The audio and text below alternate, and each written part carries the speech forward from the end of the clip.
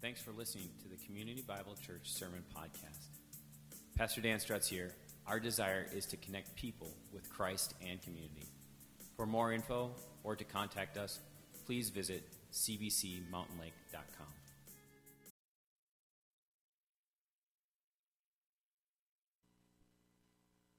Father God, we thank you this morning that we can gather here in this place.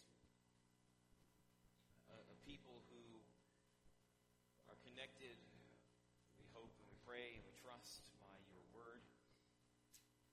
We ask, Lord, that you speak this morning as we have come and worshiped in song, declared truths of you, and we've given back to you, Lord. We want to hear from you.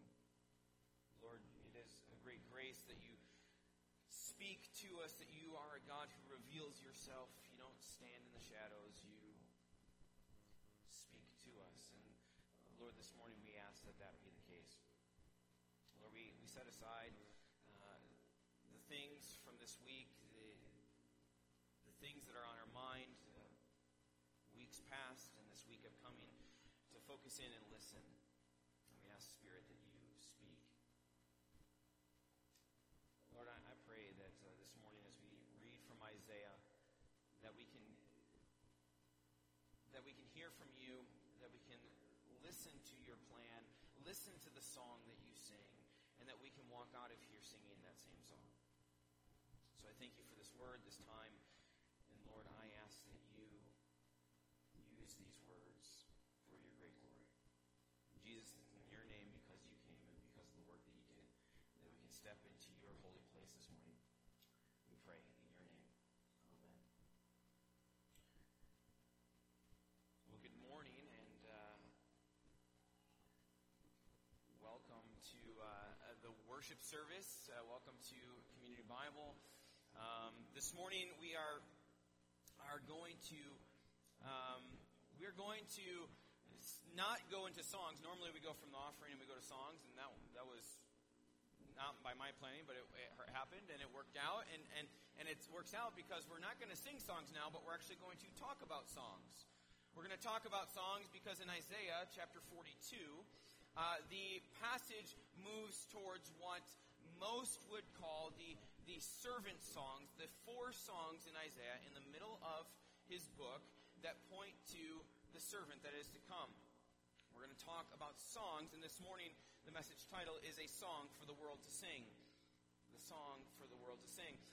These servant songs, as we get into Isaiah this morning, happened in this chapter 42, and then it also occurs in 49, 50, and 52. So those are the 4 songs that will come up. And as I've been thinking about these songs that are coming up, the thing that came back, I was thinking back to my youth and when I was young, and thinking back into when technology was a little bit more complicated. And the thing that came to mind, I don't know if most of you should remember this. I think most of the people in this room will remember this. There might be a few that didn't experience this. But for some of us, we grew up with where you had the ability to make a mixtape. Does anyone remember what a mixtape is? Okay, people are smiling at least. A mixtape was the act of taking a cassette. Does anyone remember cassettes? No. You took a cassette and you put cassettes in that had certain songs, and you took one song off and you put it onto a blank cassette. And then you took a second cassette and put that second song on, and you could make this genre or this set of music that was that you had kind of personally catered and personally kind of made into what we call today a playlist. But it was songs on one cassette that had a genre or a purpose or kind of a theme about them. For instance, I'm sure there were some that made a road trip mixtape where it was all your favorite songs to put in the car as you cruise down the road and you go and travel and you sing along to them and you just are jacked up through the whole trip as you're going down the road, and it makes the trip go that much faster, right? The road trip mixtape. Or if you were like me, this is really being vulnerable. If you were like me, you were probably a young junior high boy who had some crush on some girl, and then you made a mixtape of all those sappy romance songs. So you could put them in another technology thing. You could put them in your Walkman, and you could listen and be thinking about that person all day long, right? You could do that, or if you are on the backside, for all you country lovers, and that person broke up with you, you can make a mixtape of them taking your dog and your pickup truck and those kind of things, right? We get the mixtape. We understand that idea, a cassette of songs that have to do with a genre, that have to do with a mood, that set a tone, compiled into one place.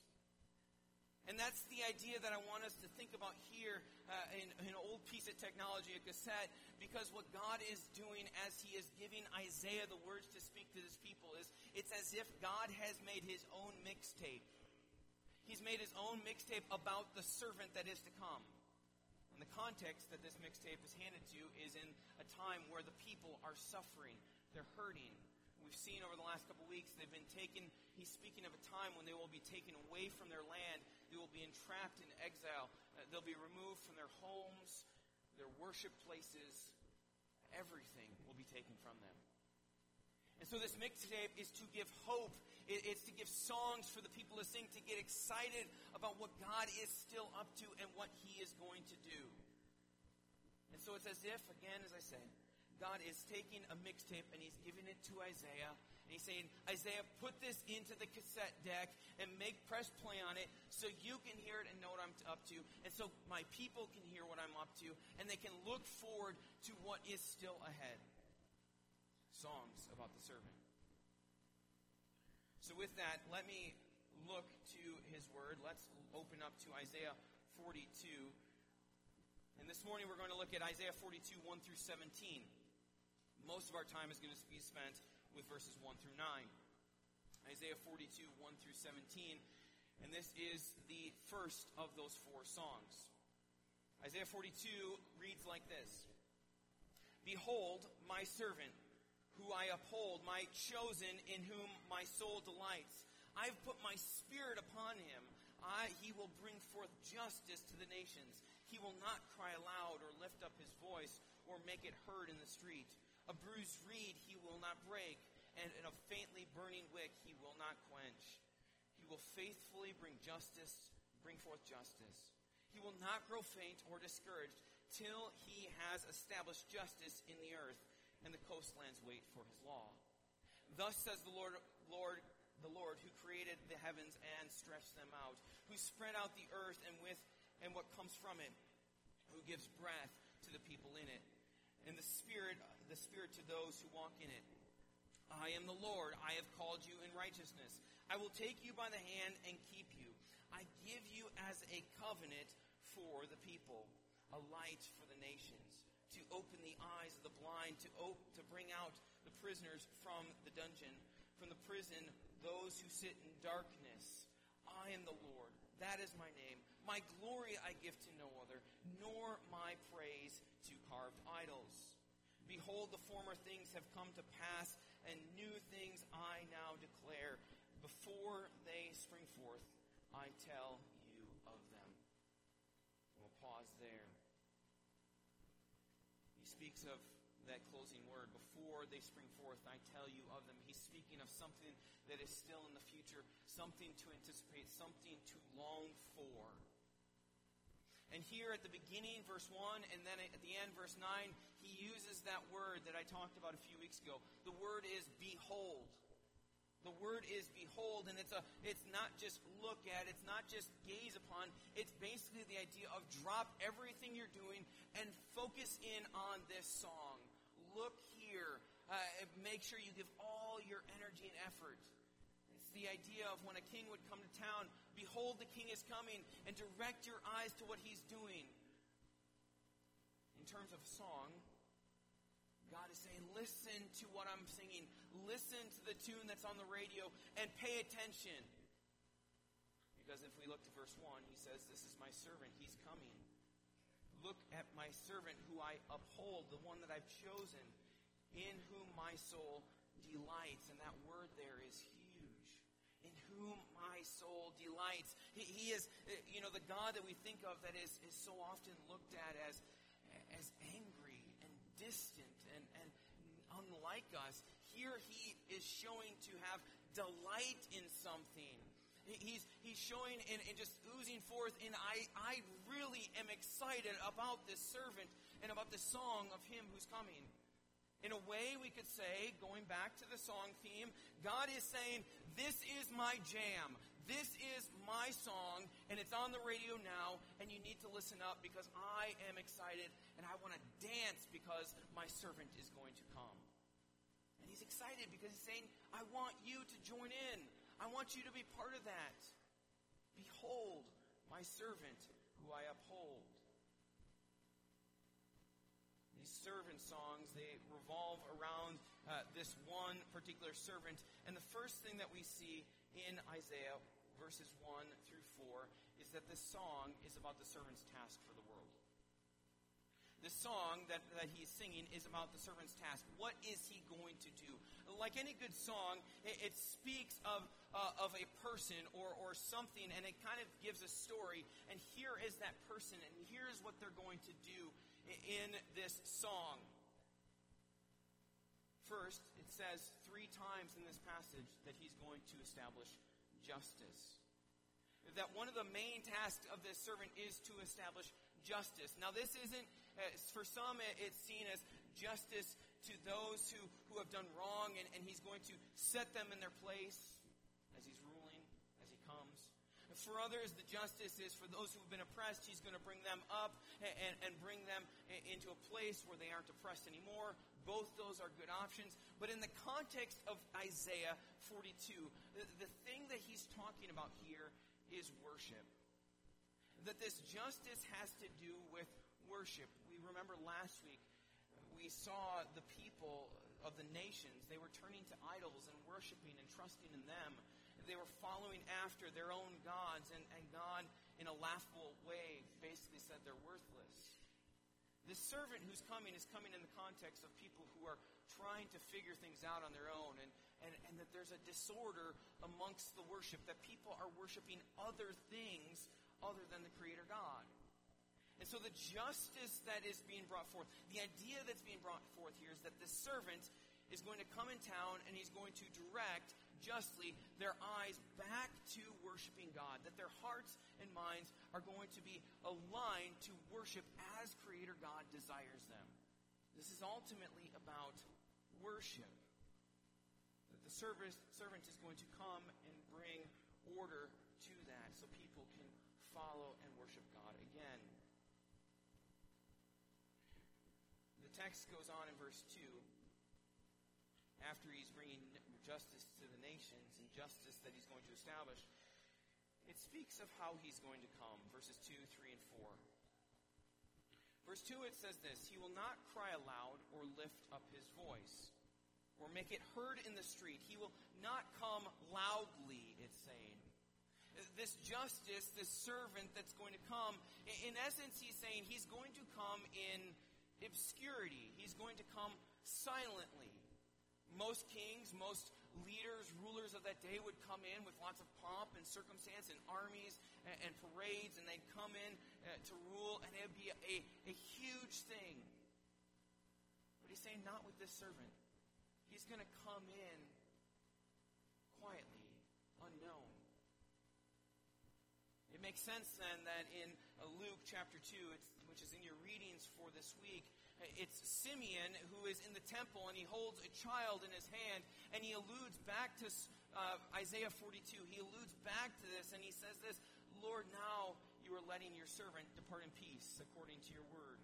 For my eyes have seen your salvation that you have prepared in the presence of all people, a light of revelation to the Gentiles and for glory to your people Israel. Simeon is moving and thinking and singing the song. He's picking up the tune of Isaiah 42, and he's speaking of what? A child that came in a manger as a baby to lowly Mary and Joseph. He came in obscurity. This servant is coming, and not everyone's going to know about it. Verse 3, it speaks of the servant, this justice that he's going to bring. It's going to come for the broken, those things that have value for him. Look at verse 3. A bruised reed he will not break, and a faintly burning wick he will not quench, two illustrations there. A reed, bruised, broken. The idea there that he's trying to bring forth is a reed that looks as if it has life, looks as if it's okay, but something has happened to it where it's bruised and broken, and it can no longer bring forth life. It looks alive, but it's dead on the inside. It looks like it's of value, but it's not. The other illustration is that of a wick, a candle burning, and it's coming to the end of its, literally, rope. It's coming to the end of its rope as it's burning down and it's faintly flickering, and there isn't much life left in it. It has little value. Now, to most kings that would come, these things would say, like, why would you even bother? Why would you care about these things? But this king is going to care because he's going to show that these things have value. Even the lowly, the useless, that which is at the end of its rope has value to this servant. For us, we can pause there and just say, how many of us feel sometimes like a bruised reed? In our worship of God, in our relationship with Him, or just in our life as we walk around, we seemingly have life on the outside, but on the inside we feel worthless, dead, not of value. How many of us feel like a wick that is at the end of our time, or we feel tired out and that we can't go on any longer trying and doing it on our own? That's who Jesus came, or the servant comes for. That's who Jesus, eventually the Messiah, would be coming for. All those that many other kings would just ignore. He's saying, those are who I come for. Those have value to me. Verse 4, and this is the really powerful verse here.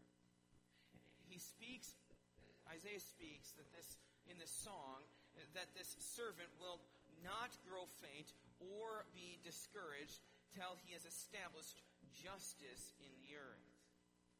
He will not grow faint or discouraged. And when I first read that, if you are reading that, you first hear that and think like, oh, he's not going to tire out, or he's not going to get bummed out as he's going through and doing his duty. He's going to keep running and be encouraged.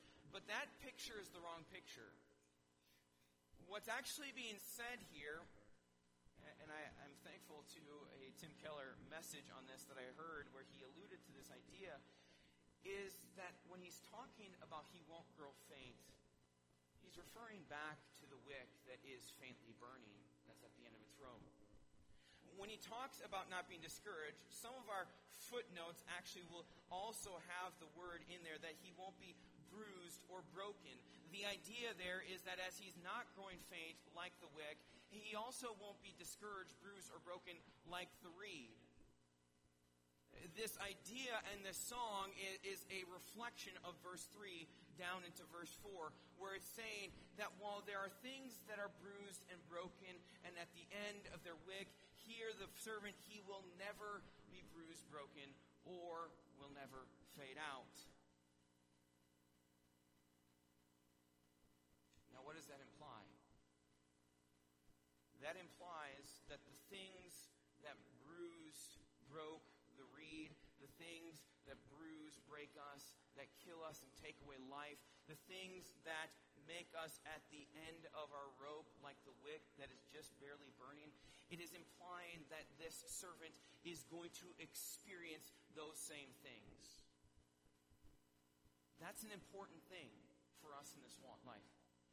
That the things that take our life, that Jesus himself was going to experience and would experience, but at the same time not be fully, he wouldn't be fully broken or fully snuffed out. It's as if to say he was bruised, he would suffer, he would experience what we experience so that he could deal with our bruises, our experiences, our hurts.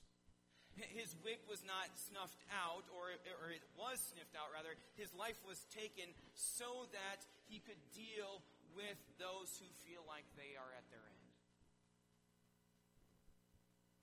for us this morning, as we pause and think about the servant that's coming, we need to hear that the servant God is speaking of, the song that he's given us to sing and for us to experience is when we feel empty, worthless, useless, those things that we experience in life, we have to understand that this servant came and he experienced just what we experienced, and yet he continued forward until he established justice in the earth.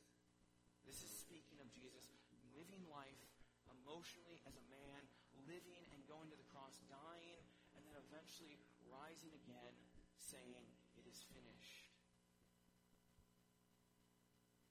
And it says at the end of those verses that the coastlands, the extent of the world, all people in the world, not just Israel, this is what the world longs for. This is what God's creation desires. It waits for his law.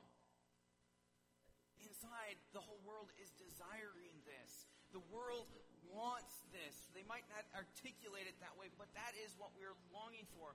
Right worship with our Creator. Justice in our life. The song continues on in verses 5 through 9. It continues on. And it's a song, it speaks then kind of what are the results. What is this song about? What is to come? Why are we even singing this song? If it's about the servant, what is he to do? It's a song of covenant, freedom, and a new day. Covenant, freedom, and a new day. Look with me again at 5 through 9. Thus says the Lord, who created the heavens and stretched them out, who spread out the earth and what comes from it, who gives breath to the people in it, and the spirit to those who walk in it. And I'll pause there. We remember back to what God has been saying. He's talked a bunch in the past bunch of chapters about him being the creator, him having the ability to do and create, and he's the one that made us, put life in us. And he's the one that wants us to look to him in this creation. As God is speaking, we are told, he said, "Thus says God," and we are supposed to perk up and listen to say, "Oh yeah, this is the Creator. I should listen in on what he's about to say." But as we look to verse 6, some grammatical things to consider. We should always slow down in our Bibles and read and think, who is the speaker and who is he speaking to, or who is the speaker speaking to? Here in verse 6, we're going to see that it says, "I am the Lord." And so it's God speaking, and he's speaking to someone. And we can ask, who is that? In your Bibles, you'll see the word "you" come up 4 times in verse 6. And sometimes the "you" can be plural, sometimes it can be multiple people, or sometimes it can be one. And that's the case here. He's speaking to one person. The idea is that God is turning and speaking to not the people of Israel, he's speaking to the servant. So we get, as we turn to verse 6, we get this beautiful picture of, as God is speaking to us and speaking about his servant in this song, he now gives us this picture of him turning to his servant and speaking to him and kind of game planning and speaking about what is about to happen. He says this in verse 6. "I am the Lord. I have called you in righteousness. I will take you by the hand and keep you. I will give you as a covenant for the people, a light for the nations. So you open the eyes of the blind to bring out the prisoners from the dungeon, the prisoners who sit in darkness. I am the Lord, that is my name. My glory I give to no other, nor my praise to carved idols." This message, this song, it speaks between God and the servant. It speaks directly to him, and we get this intimate view of the God speaking to the one he has chosen. He says, "I am the one who called you." The idea is that this servant is used for a purpose, that he is selected for a specific task in a specific time to do a specific thing. He has been called.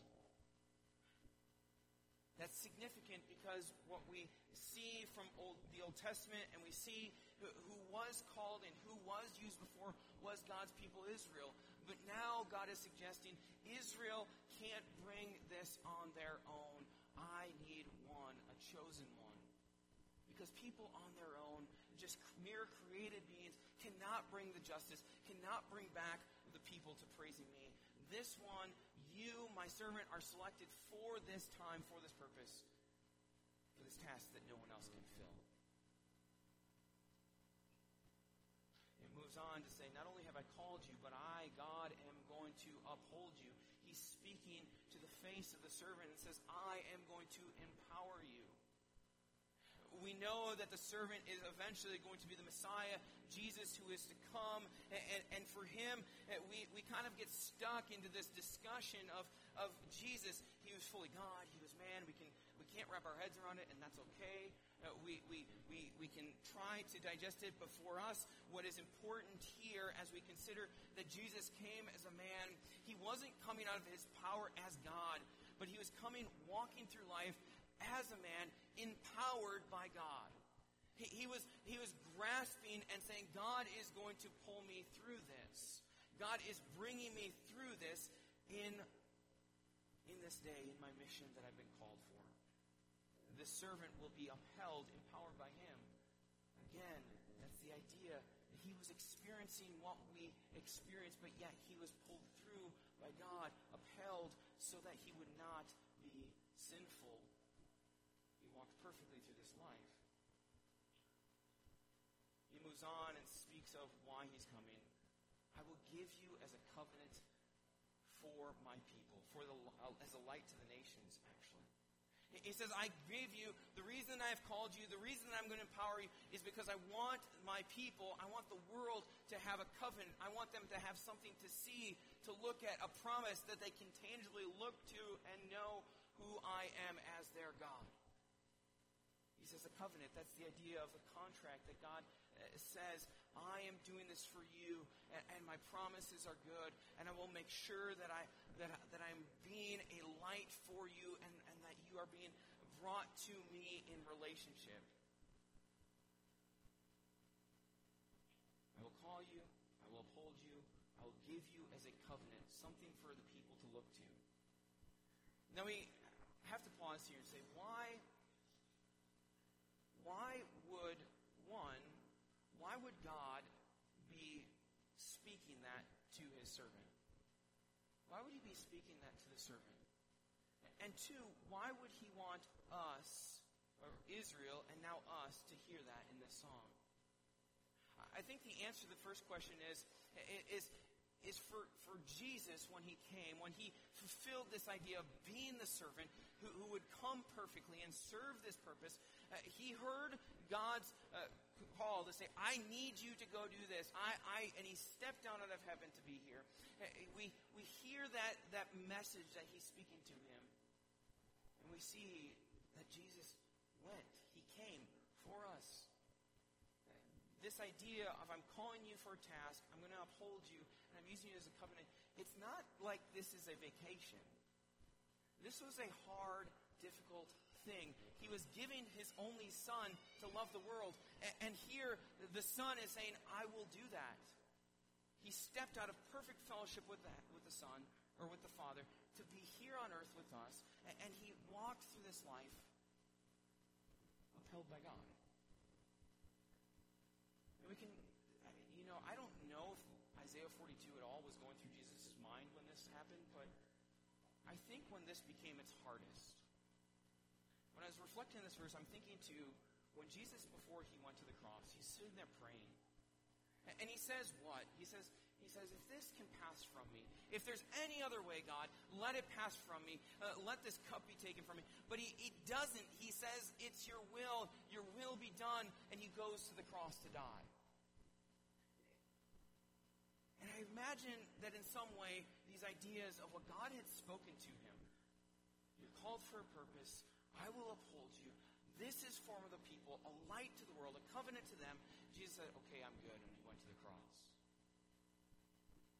That might be simplifying it down, but I think we start to see that for Christ, what he was doing to be the servant wasn't easy, but he trusted the Father through it all. Why would he leave it for us? I think for us and for Israel that we hear this song and we know that this is going to happen and we have confidence that this is this is God's plan, as God is speaking it, we first need to know that in this, God's reputation is on the line.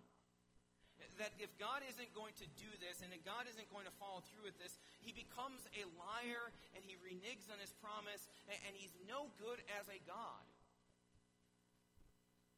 And so for us, we hear God is putting his name on the line, and we need to believe that he's going to make what he's saying come forward. It's also something for us to cling to in this life. That there's one who is called for a purpose, upheld by God, and is a covenant, a promise to us, a light. And that's exactly what he came to do. Verse 7, he came to be a light, to open the eyes that are blind, to bring out the prisoners from dungeons, from the prison those who sit in darkness. And he speaks about this light that is going to come. This freedom that is going to come from this servant because of what he's doing. A freedom that is for each that put their trust in him. Matthew speaks these verses. He speaks of Isaiah 42. He quotes verses 1 through 4 in a verse that speaks of those Pharisees wanting to destroy Jesus, wanting to harm him. And it says that he withdrew as the servant from there. Flip over to your Bibles with me to Matthew 25 for a second. Or Matthew 12, sorry, Matthew 12. Matthew 12, it speaks those words, "Behold my servant."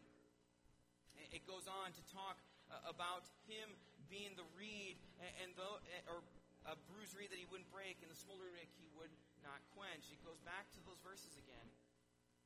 It speaks of him in terms of one that he came, and when, as these Pharisees are trying to destroy him, he says, it's not my time yet. I'm not going to confront you. I'm not going to fight back. I'm going to remove myself because this isn't my time. Now when we continue on, the next passage in Matthew is this one where he frees a demon-possessed man. He frees him from his bondage, from his brokenness. And then it goes into this kind of peculiar verse about God, about Jesus binding up the strong man, binding up the enemy so he could plunder the house. I'm not going to get into that so much. But what is interesting is after he refers to Isaiah 42, he goes into this idea of bringing captives out of something. And it's not a physical bondage, it's a spiritual one. It's bringing them out from where they can't worship God to now being able to worship God and turn to him.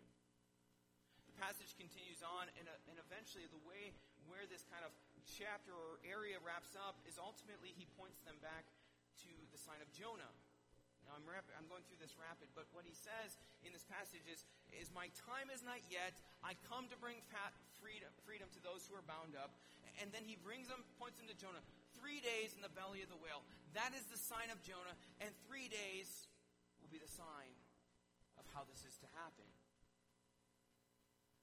He moves to say that I'm going to be dead, gone in the grave for 3 days, and then I will come forth. And that will be the thing, that not only will I be freed, but I will bring the captives out. I will find a way for those of us who are in bondage in our spiritual bondage, in prison, that can't see the light, that we can be brought out. He's speaking of a covenant that will bring a freedom and will bring a new day. Verse 9, behold, the former things have come to pass, a new thing I now declare. He's speaking of a new day in which we that have been brought out of that freedom can now live in confidence, knowing that we're not in bondage anymore. We're not broken. We have new life. We've been brought forward, and we can stand because the servant has done something for us. A new day. Where the things that keep us down, the things that so often entangle us, the things that keep us from worshiping God, we can turn to this servant and be reminded and say, no, I have a God who loves me. I have a God who forgives me, who has freed me, and now I can worship him in the hardships of life. That's what the servant has done. song that God wants to sing. But it's not just a song that God sings and he sings to us to hear, but ultimately this is a song with an invite to sing along. Everyone loves to sing along, right? Everyone loves a good musical. Actually, I'm not so much a musical fan.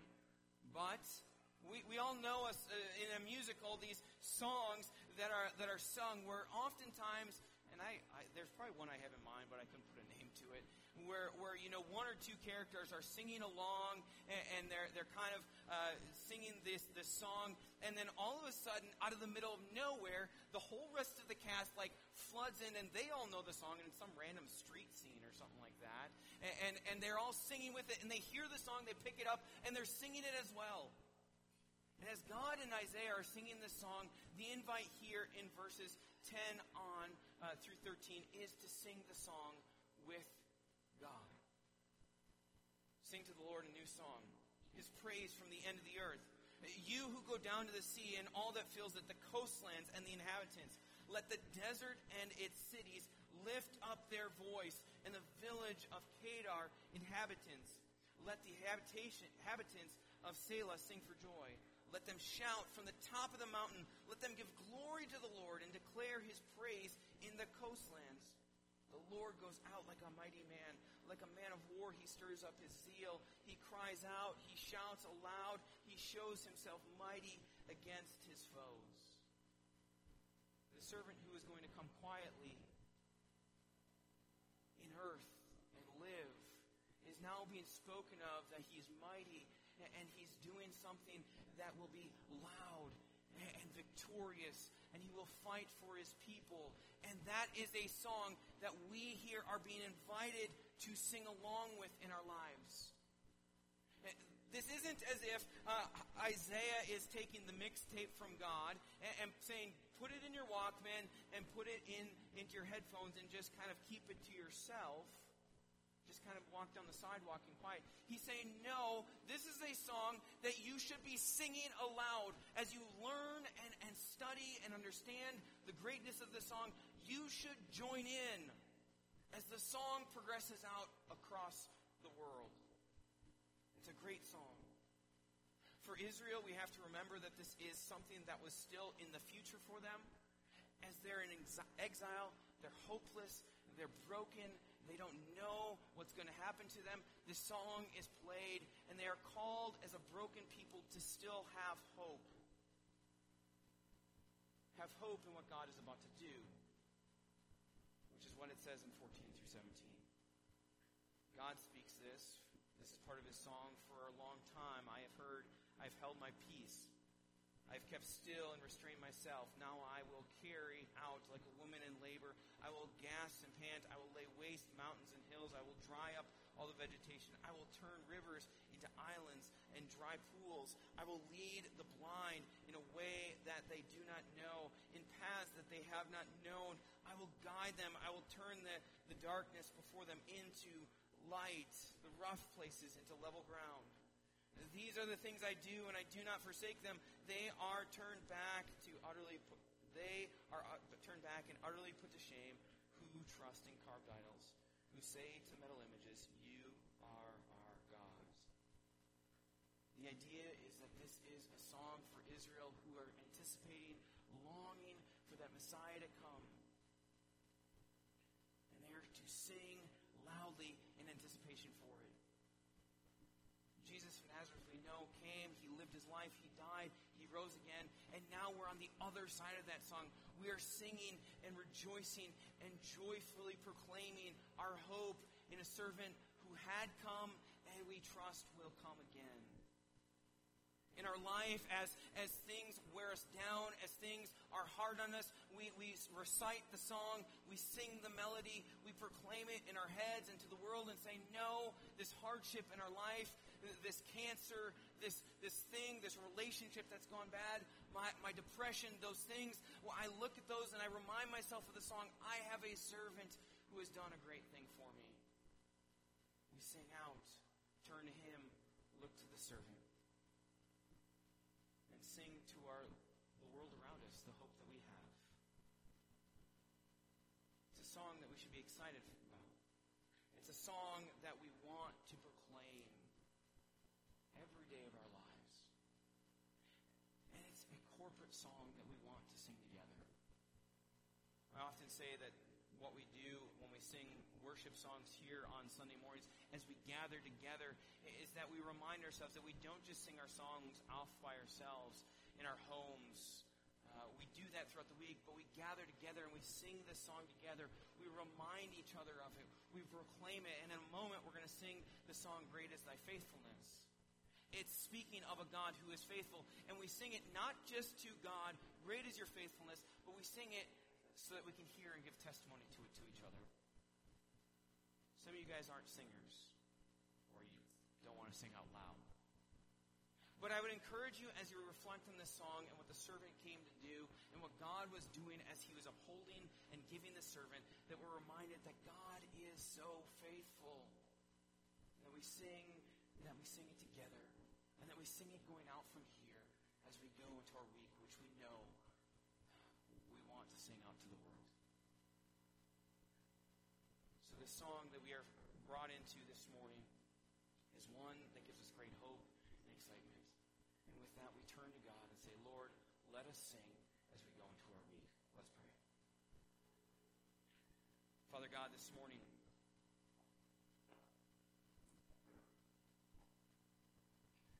we've heard your song.